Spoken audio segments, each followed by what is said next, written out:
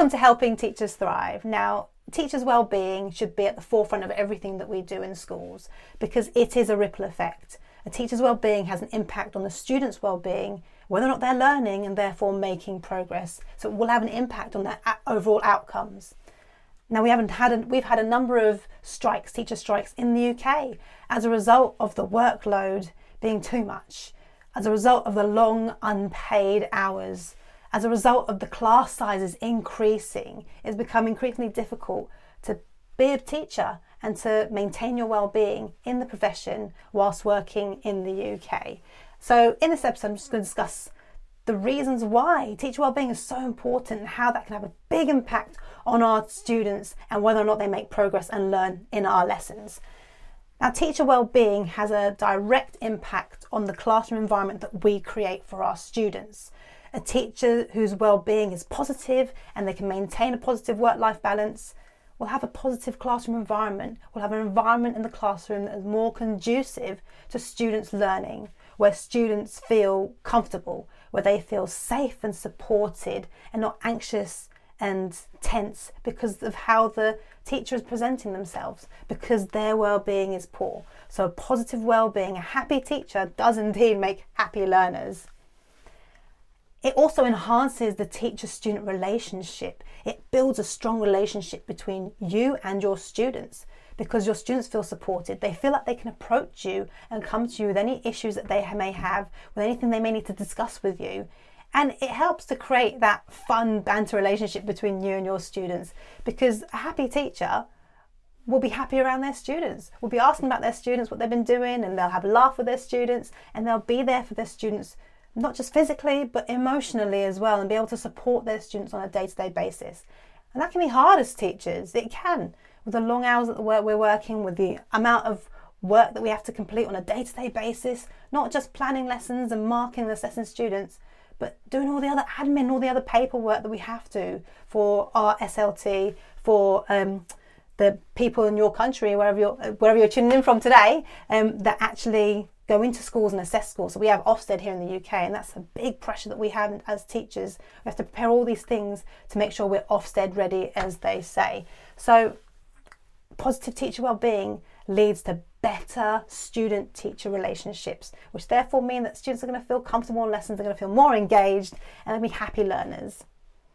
It also means that a happy teacher is a teacher that's resilient. It increases our resilience because we're able to handle difficult situations. We're able to apply strategies to these difficult situations to help us overcome things, to help us find solutions to problems. And therefore, we're teaching our students how to do these things as well. So a happy teacher is also a resilient teacher. And our students are seeing this day in, day out. They're seeing how resilient our teachers are because we're performing in front of them every day. We have to be resilient. We have to show them that we can overcome things. We can overcome situations and problems that may arise. And as a result of this, we are indirectly teaching our students these skills because they're observing us, they're watching us and seeing how we deal with situations. So that if they come across these situations, then they will then be able to apply the same strategies that we do, that they're seeing in the classrooms. So it is really important that happy teachers become resilient teachers because we are better at coping with things, and therefore it can have a positive impact on how we manage our classrooms. Because if we're not resilient and we're unable to find solutions to issues and we struggle and we crumble, if you like, under pressure, then that can have a big impact on our classroom management. That can affect how we deal with students. We might start shouting at them and dealing with them in a disrespectful way, or we might just let things go, let things slide because we just don't have the energy or the strength to be able to deal with those situations. Now, also, a positive teacher in terms of their well-being can also lead to more creative classroom environment in terms of how you teach. So we're more likely to use innovative teaching approaches if we are happy in ourselves and we have a positive well-being, because we want to be more creative. We want to look at different things and try new things in our classroom. Whereas if we don't have a positive well-being, if we're not feeling very positive and our work is taken over and is putting too much stress, too much on our shoulders, we're less likely to be creative. We're less likely to be innovative because we're just going to go to the same same things that we've always done. It's just easy, stress-free. We don't want to be creative. We don't want to have to think about how to do these things.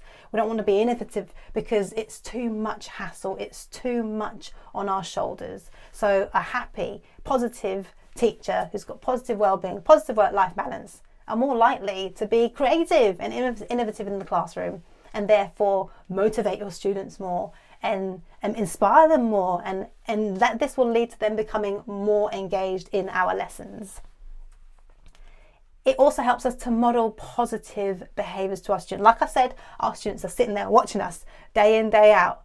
We are performers. We have to perform in front of them. We have to demonstrate positive behaviours to our students. We have to model these behaviours to our students. So a teacher who feels supported, who feels satisfied in their workplace, who enjoys their job, are more likely to encourage their students to adapt these practices in their lives as well, adopt these practices in their lives as well. So if we are positive in our classrooms, we're demonstrating these behaviours to our students, they're more likely to copy us. We know that children copy, they watch and they copy what we do. So having these positive cultures in schools where teachers are happy, they feel safe when they're going to work, and they feel confident at work, that's going to disseminate to the rest of the students. It's going to be a ripple effect. So creating these positive cultures in schools starts right at the beginning with teacher well-being. If teachers have positive well-being, we're more likely to have positive cultures in school, more likely to demonstrate these positive behaviours to our students, and they're more likely to copy that as well, which will create a school environment where both staff and students feel safe and supported and happy to be there.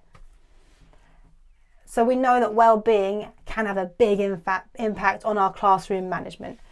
By having teachers who are happy, who have positive well-being, positive work-life balance, they're more likely to create positive classroom environments with effective classroom management strategies. We're less likely to snap at our students over little things. We're less likely to argue with them. We're more likely to be consistent and fair in our approaches when it comes to classroom management, and therefore create that environment that students feel safe in. Create that environment where students can learn and progress and do really well in. So our well-being as teachers can have a big impact on our students' outcomes later on in life. It can. Think about people nowadays who left school a long time ago, the parents of our children now who have negative experiences of schools. And they even tell you this at parents' evenings or over the phone. So we don't want that to continue. We don't want that ripple effect to continue. We want to create environments in our schools, in our classrooms, where kids feel safe and supported, where they can learn and progress, where they can develop the skills that they need to go on to become amazing people, to become well-rounded people, to make a big difference to the world and change the world and make it a better place and give value to the world. So we want to create this in our classrooms, and it starts right at the beginning with teacher well-being. We do come first in this situation. Our well-being has a big impact on our student. Our student is at the centre of everything we do. It should be. The student should be at the centre of everything we do. And our well-being affects that student. So as teachers, we need to make sure we maintain that positive work-life balance so that we can have a positive well-being and therefore create amazing lessons that our students are motivated and engaged in and make progress in. Now, I've done a number of episodes in the past on work-life balance. I also had a guest speaker, Annabelle, who developed the balance strategy to help teachers with their work-life balance. So somewhere below this episode, there will be links to those episodes for you to go and check those out as well. So thank you so much for tuning in with me today. Don't forget to hit follow so don't miss an episode. And remember, keep on thriving and keep on changing young lives.